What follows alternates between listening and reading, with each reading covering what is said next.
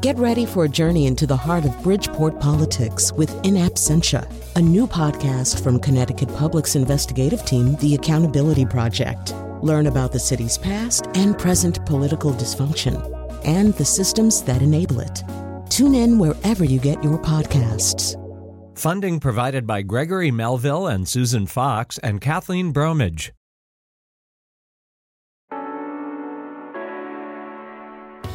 This is Where We Live. I'm Lucy Nalpathanchel.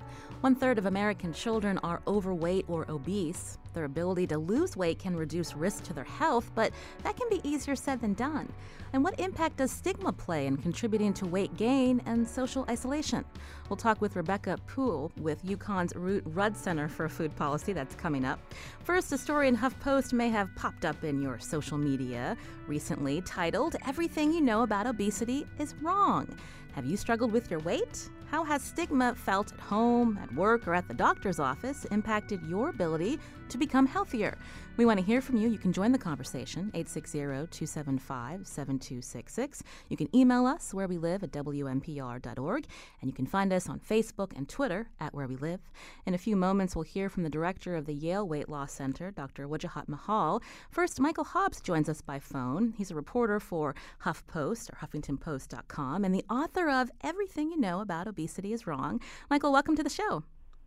Thanks for having me. You also are the co-host of a podcast You're Wrong About, and we'll have information on our website about that podcast. But tell us first why you wrote this story, Michael. Well, I grew up with a mother who has struggled with her weight for her entire life and my entire life. And I saw the way that people treated her in public, kind of the looks that she would get or the comments she would get at restaurants, on public transport. And then I also saw the way that she acted in private, which is that she was always exercising. She was always on a diet. She was always trying really hard. And even as a young kid, it just seemed unfair to me that somebody's trying as hard as they can, and yet the message that they're always getting from the rest of the world is that they have to try harder. You mentioned you noticed that your mother struggled with weight. Is this something that you then internalized? Did it impact how you approached your health and your weight goals? I think so. I mean, the main thing was that it gave me a chip on my shoulder in the way that we talk about fat people in this country and the way that we talk about weight in this country, the way that oftentimes whenever Chris Christie or Donald Trump comes up in kind of left-wing conversations, the fat joke is always about one or two sentences away, right? As if them being bigger is the worst thing about Donald Trump or Chris Christie. And so I think it's this way that it just kind of poisons every conversation about health and food and body image, this idea that we're all totally terrified of becoming fat, and that if someone is fat, they must be lazy, they must be corpulent, they must not think very hard about what they're doing for their health. Your article is fairly long, but there are 2 points that you make, and one is for 60 years, doctors and researchers have known two things that could have improved or even saved millions of lives. The first is diets do not work, and then you go on to say the second big lesson the medical establishment has learned and rejected over and over again is that weight and health are not perfect synonyms. So talk a little bit about that second point that I brought up, this idea that you have to be a certain weight to be healthy. Well, we have this, I guess, unspoken assumption that if you're a larger person, you must be unhealthy, and if you're a smaller person, you must be healthy. But those circles overlap quite a bit, actually, and there's a lot of skinnier people that are pre-diabetic or have insulin resistance or don't have good diets and don't exercise. And there's a lot of larger people that do exercise and do have good habits and do have fine cholesterol and resting heart rate and all these other things. But I think the bigger point is actually whenever you bring up obesity, we very quickly start talking about the health markers and the debate within science about obesity versus health. But I actually think it's worth considering that it doesn't actually matter, that if we know that weight loss is almost impossible, it's very rare for people to lose more than 10% of their body weight. And we also know that shaming people is really bad for their health. Feeling rejected or being rejected by your doctor especially is terrible for your health. So if we know that, why is it so important to focus on these terrible health effects when we know these people probably aren't going to lose weight and that being mean to them makes them even less healthy? So even if every single fat person in the world is super unhealthy, if they're not going to lose the weight, what's the point of being mean to them? When in your reporting, you profile, several different individuals who've had uncomfortable experiences at the doctor's office, but in no way is that an experience that everyone has at the doctor's office. Tell us, when you did this reporting, do you really believe that the medical community is complicit in this obesity stigma? Well, I think it's important to make a distinction between obesity care, which is how people lose weight, and just medical care for fat people.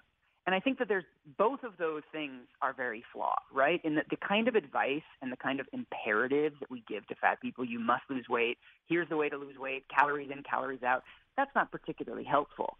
But then there's also the side of things where when fat people go in for an earache or with their allergies, oftentimes they will get a weight loss lecture from their doctor. And it's really interesting that, there's been 3 or 4 decades of activism on this point. And fat people are not saying we want more effective weight loss care. They just want effective medical care. And there's quite a few studies on this, that doctors spend less time with their fat patients. They have less emotional rapport.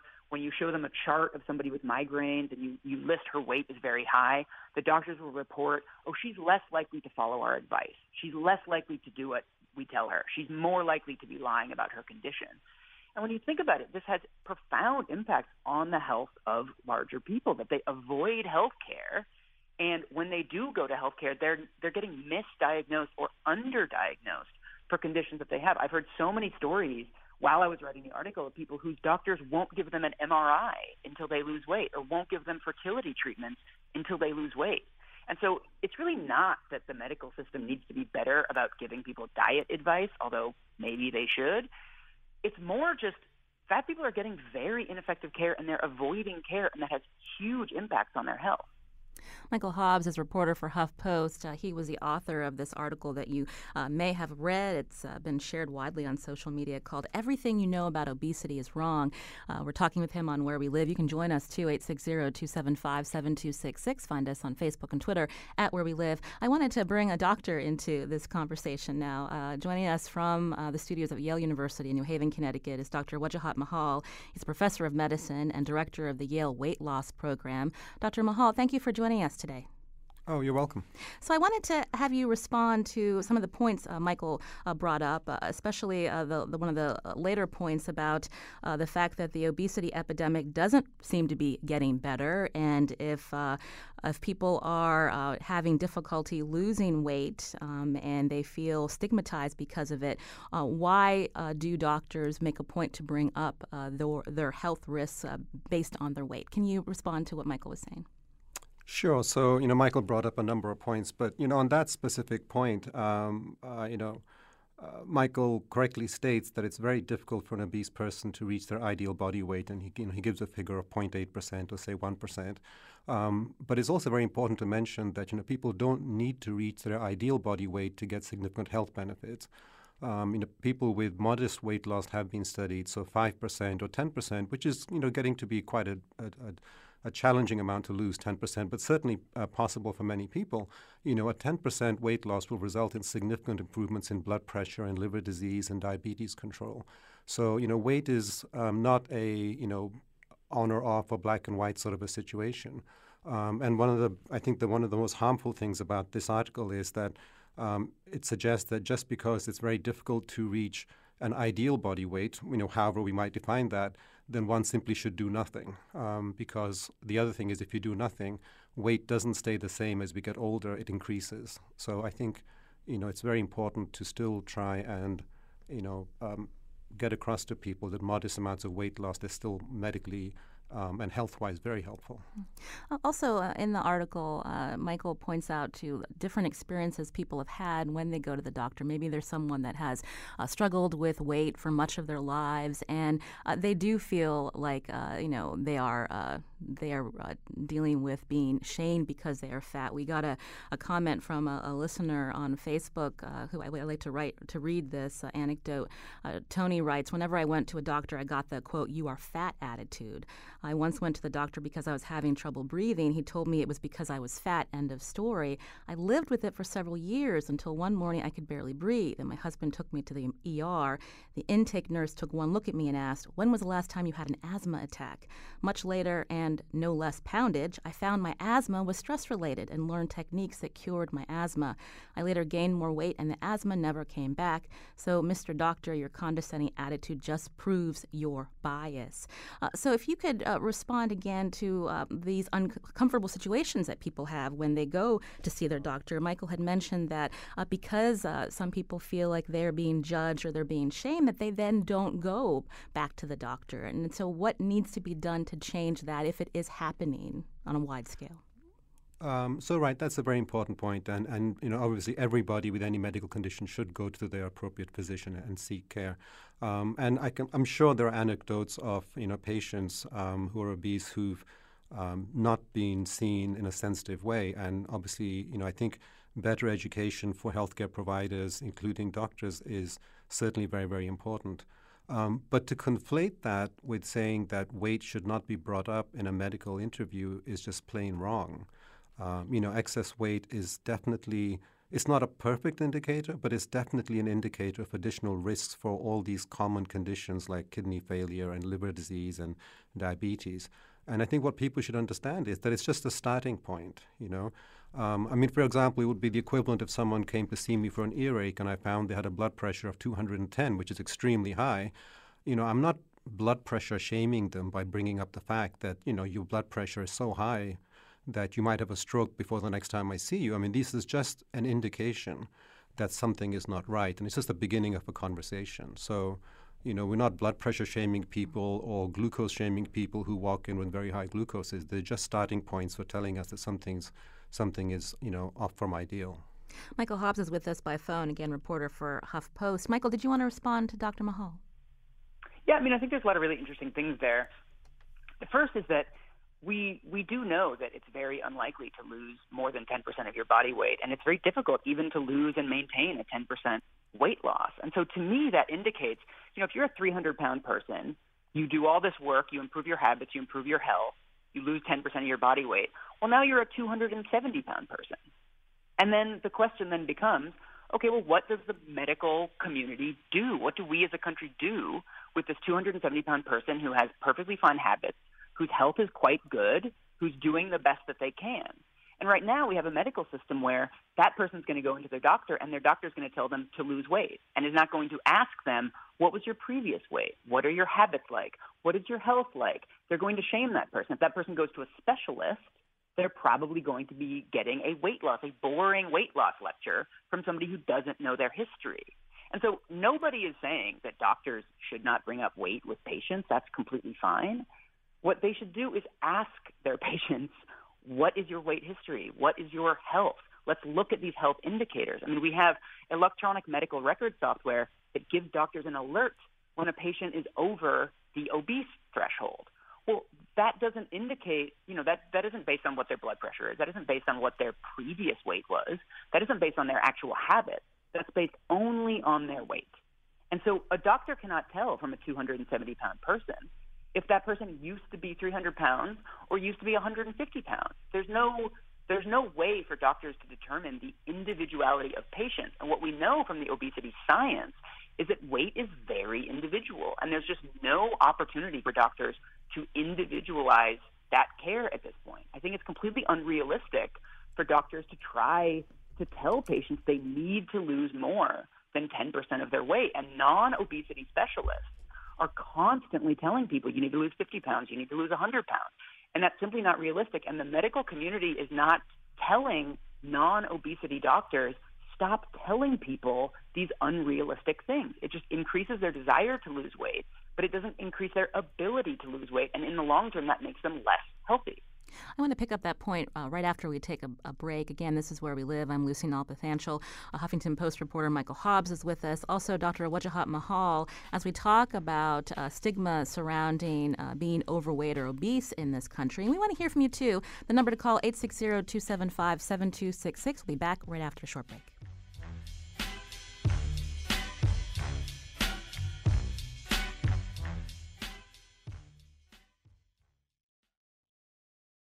This is Where We Live. I'm Lucy Nalpathanchel. Obesity is a disease. Is America doing a better job reducing the rate of adults and children who are overweight or obese? What is and is not working? Coming up, we'll focus on childhood obesity, but right now we're continuing our conversation with guests Michael Hobbs, reporter for HuffPost and co-host of the You're Wrong About podcast, joining us by phone. And from Yale University Studios in New Haven is Dr. Wajahat Mahal, professor of medicine and director of the Yale Weight Loss Program. Dr. Mahal, if I could start with you, we were hearing Michael talk about doctors not being able to individualize care and the fact that diets aren't working. And so I'm curious how you counsel your patients, and should there be a shift in the way the medical profession handles talking about weight and health with individual patients? Certainly. So, I think any doctor that doesn't individualize care is just a bad doctor, point blank. I mean, whether it's related to obesity or diabetes or high blood pressure or any medical condition. And again, I just make the point that, starting off with a piece of information, whether it's a person's weight or their blood pressure, is just the starting point. And all doctors are trained, all healthcare providers are trained then to take a history from the patient and find out what has been going on in the past. And then also, weight gain is not, nutrition is the most important thing for a healthy weight, but it's not the only thing. Sometimes people put on weight because they've been started on a different medication, like a beta blocker or an antidepressant, or they've changed jobs, or they're now working night shifts. So there are many factors that go into people, putting on weight. So to present this situation that, a doctor just takes the weight and completely ignores everything about the patient and the patient's history and their lifestyle and their employment, that must be a tiny fraction of doctors that would do that. So when many of us go to the doctor, we're given different measurements and test results, and one of them that most of us are familiar with is the BMI, or body mass index. Mm-hmm. So Dr. Mahal, how much should we be paying attention to that number? So I think, again, it's a starting point. The BMI was really designed to study a weight in a population basis, and it's actually quite good in studying populations and what's happening to large numbers of people with weight changes. It's not very accurate for individuals. I mean, I think everybody who studied the literature would agree with that. But it's just a starting point. Most people with high BMIs have a risk of various weight-related diseases like high blood pressure and diabetes. Now, it's a starting point, so so after that, of course, you would check the person's blood pressure and see what their blood glucose is and things like that. And if at the end of that it's clear that they don't have high blood pressure and don't have diabetes, then that's great. And, that's the closing point of the discussion with the patient. So I wouldn't conflate, the beginning of a discussion, such as beginning a discussion about BMI, with immediately reaching an overall conclusion about the patient's health care. I don't think, no well-trained healthcare provider would do that. You can join our conversation here on Where We Live, 860-275-7266. Sally is calling from Brantford. Sally, go ahead. Hi. Hi, how are you? I'm doing well. I've had a weight problem my whole life. When I was in second grade, a doctor gave me diet pills. I got diet pills in fifth grade, and I went for weigh-ins, quote-unquote, when I was in high school. I've always eaten healthy. I don't eat junk food. But I'm overweight, and people cannot be, put into a cookie-cutter mold. I'm healthy. I don't have any physical problems. I haven't missed a day of work in years and years and years. But there is a stigma. When I read the article a couple of days ago, my hackles just went up. And it's just really makes one really doctor-phobic to know that the first thing that happens when you step into a doctor's office is that they're going to address your weight rather than whatever is really bothering you. Well, Sally, thank you for sharing a little bit of your story. And these are anecdotes and stories that Michael Hobbs heard when he was reporting on this article. Michael, when you look at possible solutions from shame to support, how do we get to that? Well, I think this conversation is really interesting because we've now heard from two people who've said they've received really poor care from their doctors due to their weight. And then we have a doctor saying no highly trained professional would ever do that. And I think it's worth noting how rarely we hear from actual fat people about their experiences and how rarely we believe them when these experiences happen. I realize that these are only just anecdotes, but there's a kind of not all men type of situation here where we hear, I interviewed 66 people for this article. I didn't speak to one who had not had an experience like this with a doctor. Many of them had 3 or 4 or 5 experiences like this with a doctor. And one thing, it's extremely difficult to study this, so we don't know the magnitude of the problem. But we're now having a national conversation about the ways that African American women have much higher maternal mortality rates due to the fact that their doctors are not believing them when they're saying they're in pain and they're not going into the doctor.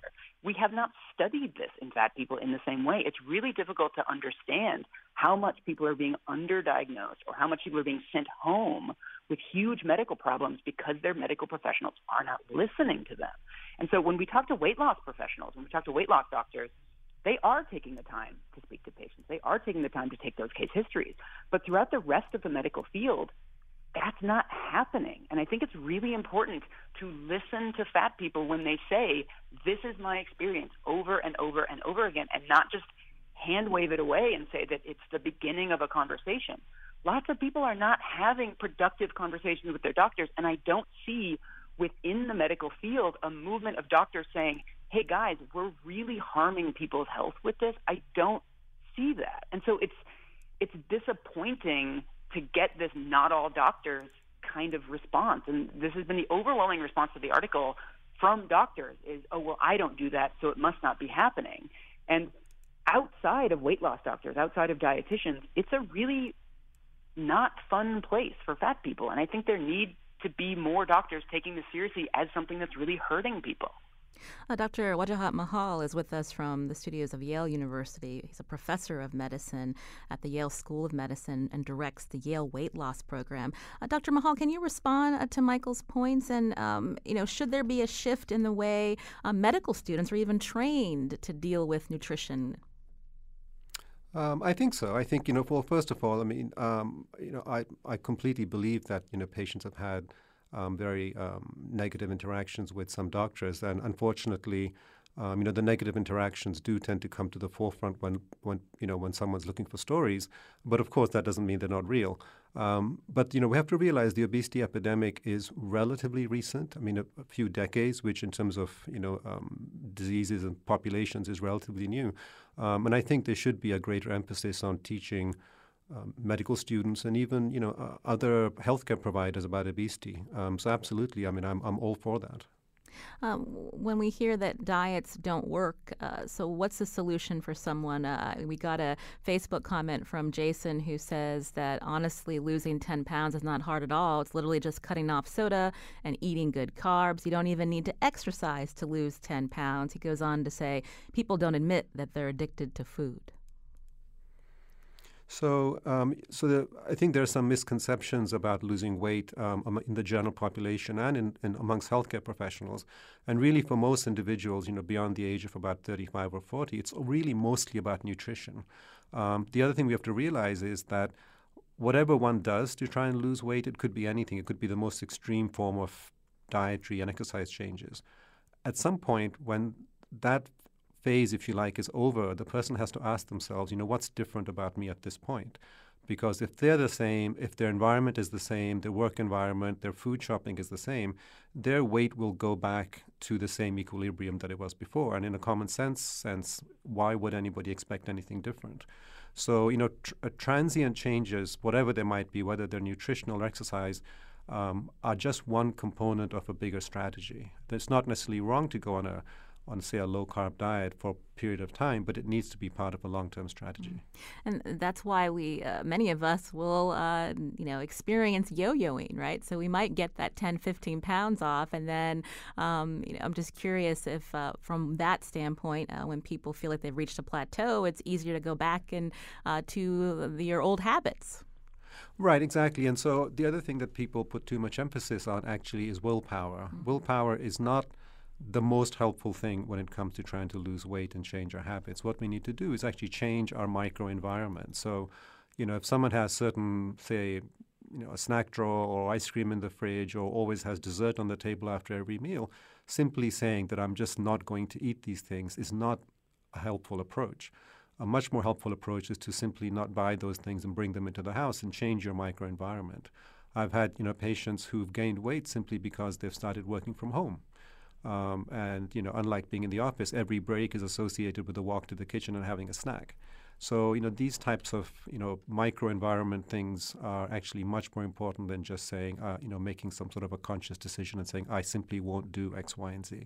We're going to be needing to take a break in another minute or so, but I do want to bring up the question of insurers and how insurance companies handle the people that are insured, whether it's if they're overweight. Are there enough incentives or programs? Is there enough treatment options for people? I'm just curious what your take is, Dr. Mahal.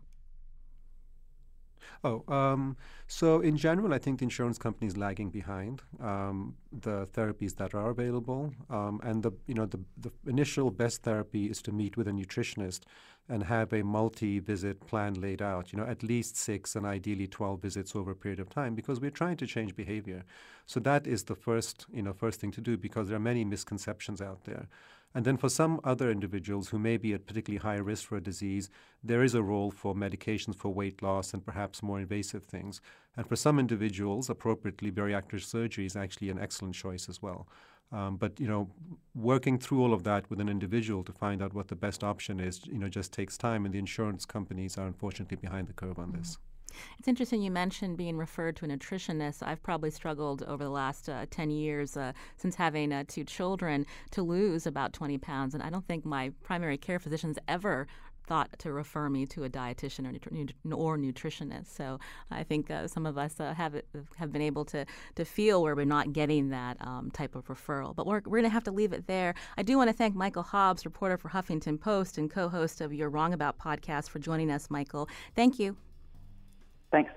Dr. Mahal is going to stay with us as we continue this conversation about obesity in this country. Coming up after the break, we're going to hear from Dr. Rebecca Poole, who's with the Rudd Center for Food Policy and Obesity, about childhood obesity and what is happening in this country related to stigma surrounding children who are overweight. I'm Lucy Nalpathanchel. This is Where We Live. And before we get to our break, for our listeners out there, it's also our fall fun drive, where we ask listeners to support the programming here on Connecticut Public Radio. Here are 2 of my colleagues to tell you more.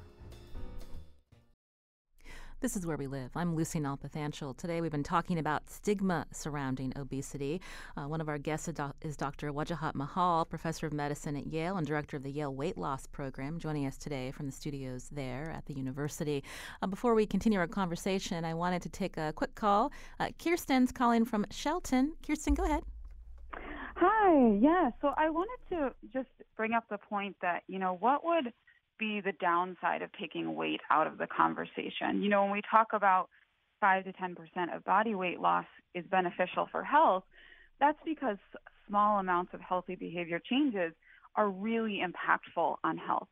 But the problem with talking about this 5 to 10% of weight loss being beneficial is it misses out on the people who are making healthy behavior changes, the same changes, and not losing the weight because of various, mechanisms and physiological things going on that help somebody maintain their weight. So it makes those people that are making healthy changes but not losing the weight feel like they're failures when actually their health is also improving. Kirsten, thank you for your call. Dr. Mahal, would you like to respond to her? Sure. So, there are at least a couple of reasons. So firstly, patients who are mildly overweight, say 5 or 10 to 15 pounds, we know that they're clearly at risk of subsequently putting on more and more weight. So one of the goals for bringing up weight, even if someone is modestly overweight, is to try and stop that trajectory or change that trajectory. So that's one thing. And then the second thing is you're absolutely right. So if somebody starts exercising, they will typically not lose much weight, but will clearly be healthier. However, weight is an approximate readout. So that's all it is. No one is making a complete person judgment of a patient based on their weight, but it is an approximate readout as to how effective people have been. And that's all it is. I wanted to shift the conversation to children in America because of that statistic. About 1/3 of children in this country are overweight or obese. Joining us by phone now is Dr. Rebecca Poole, Deputy Director of the Rudd Center for Food Policy and Obesity and Professor in the Department of Human Development and Family Studies at UConn. Dr. Poole, welcome to the show. Good morning. Thank you.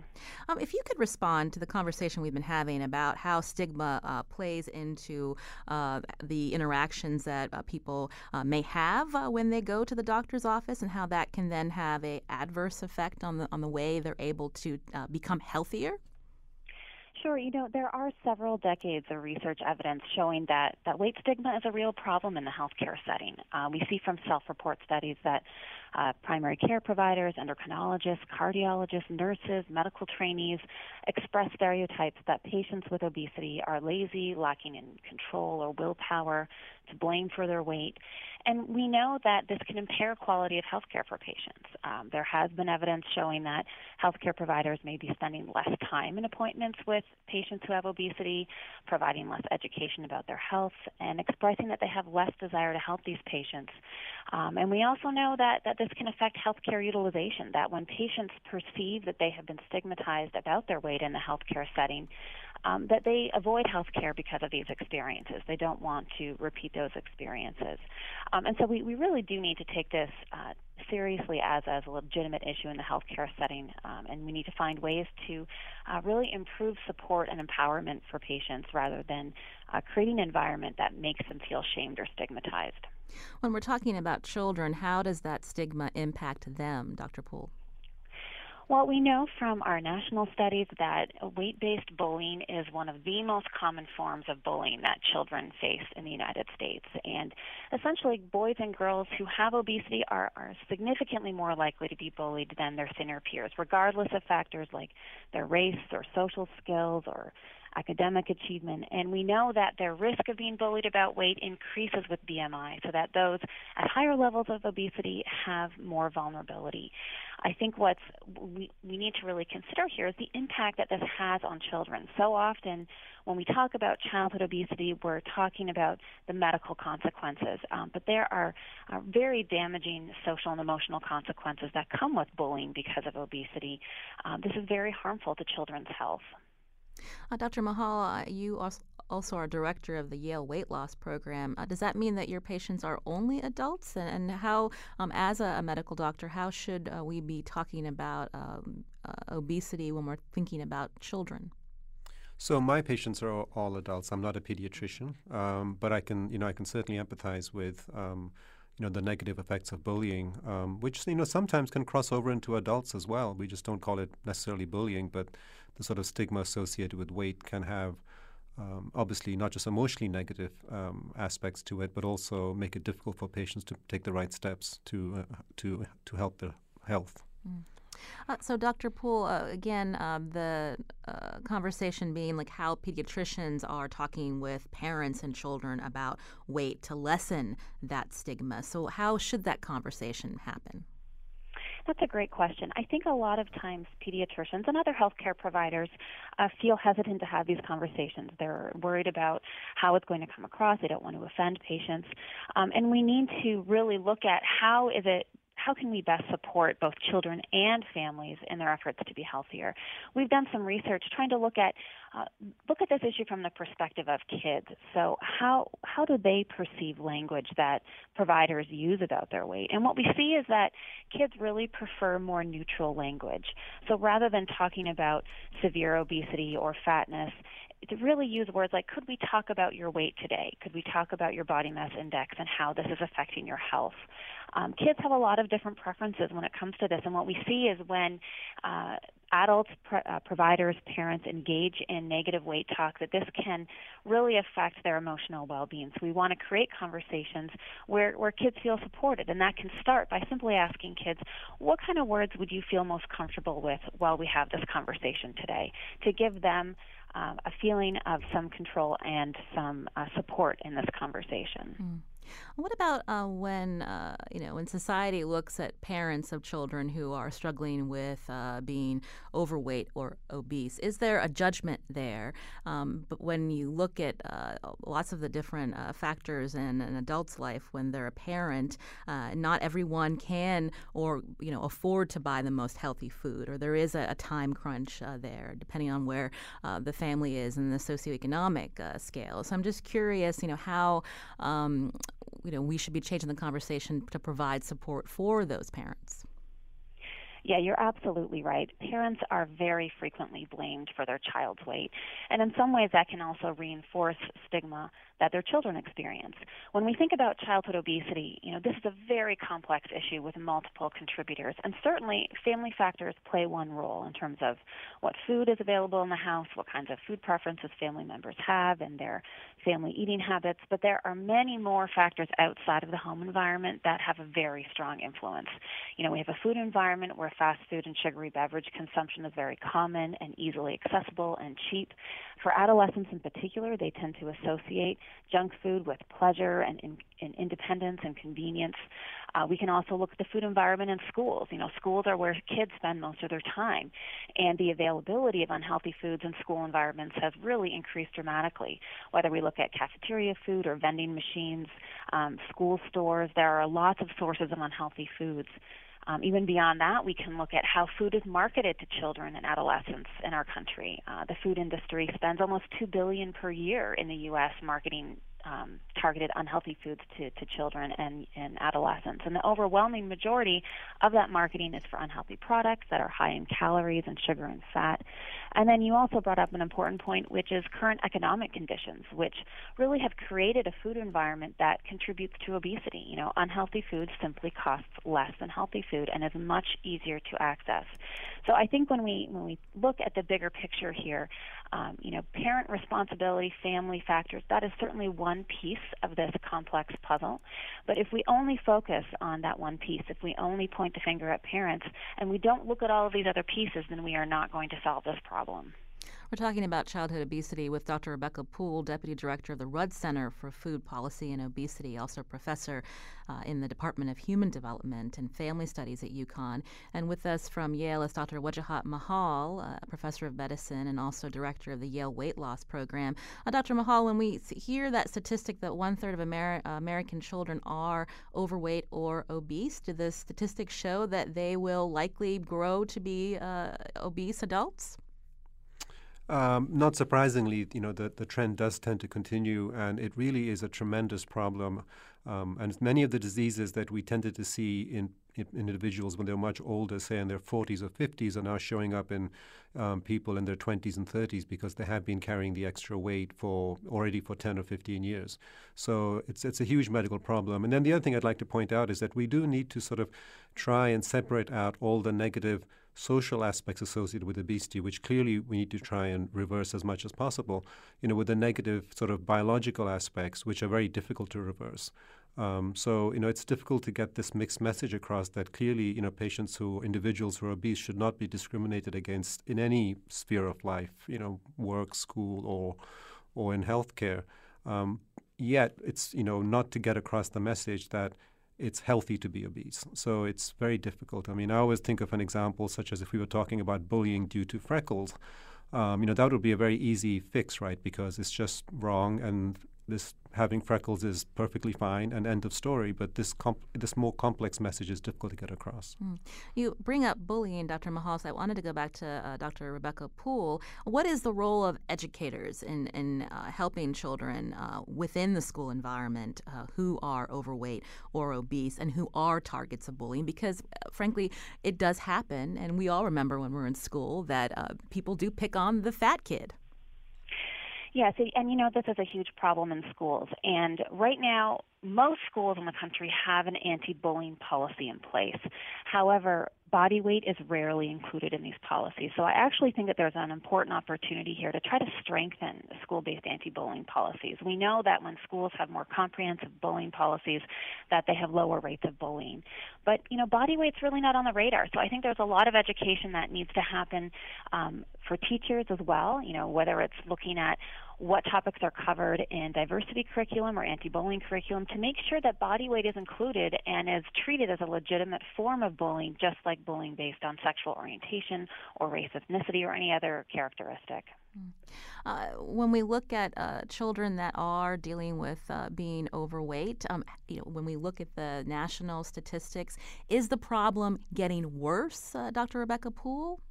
Are there any signs of prevention efforts that are working?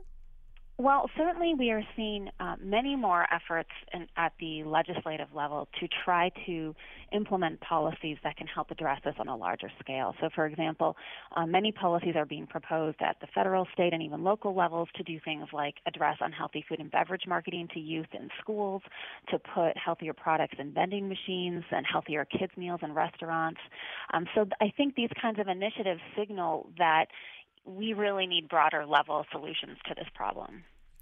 You mentioned the role of schools and how certain food, junk food and soda is provided. I know different school districts come up with wellness policies, keeping certain food and celebrations like for a child's birthday or certain holidays. But again, these cafeterias still permit the sale of junk food because, it is a moneymaker for school districts. That must be frustrating.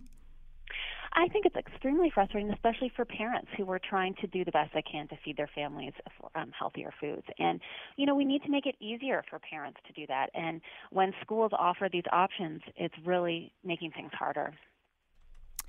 This is Where We Live. I'm Lucy Nalpathanchel. I want to thank our guests today for this conversation we've been having on obesity and stigma in this country. First, Dr. Rebecca Poole, Deputy Director of the Rudd Center for Food Policy and Obesity, also professor in the Department of Human Development and Family Studies at UConn. Dr. Poole, thank you so much for your time today. Thank you. And also Dr. Wajahat Mahal, professor of medicine at the Yale School of Medicine and director of the Yale Weight Loss Program. He joins us today from the studios of Yale University in New Haven. Dr. Mahal, thank you. You're welcome. Thank you so much. We'll be tweeting out links to that study that Dr. Poole and her colleagues have worked on the last few years about how stigma is impacting children who are overweight and obese. You can check out more at Where We Live on Twitter or on Facebook. I'm Lucy Nalpathanchel. Today's show produced by Lydia Brown. Special thanks to WNPR intern Phil Giolopsis and also Kion Wolf, our technical producer. And if you enjoy listening to Where We Live and the amount of different conversations we have each week, we ask you to support this program and all of the programming here at Connecticut Public Radio. Here are two of my colleagues to tell you the number to call. The number to call is 1-800-584-2788.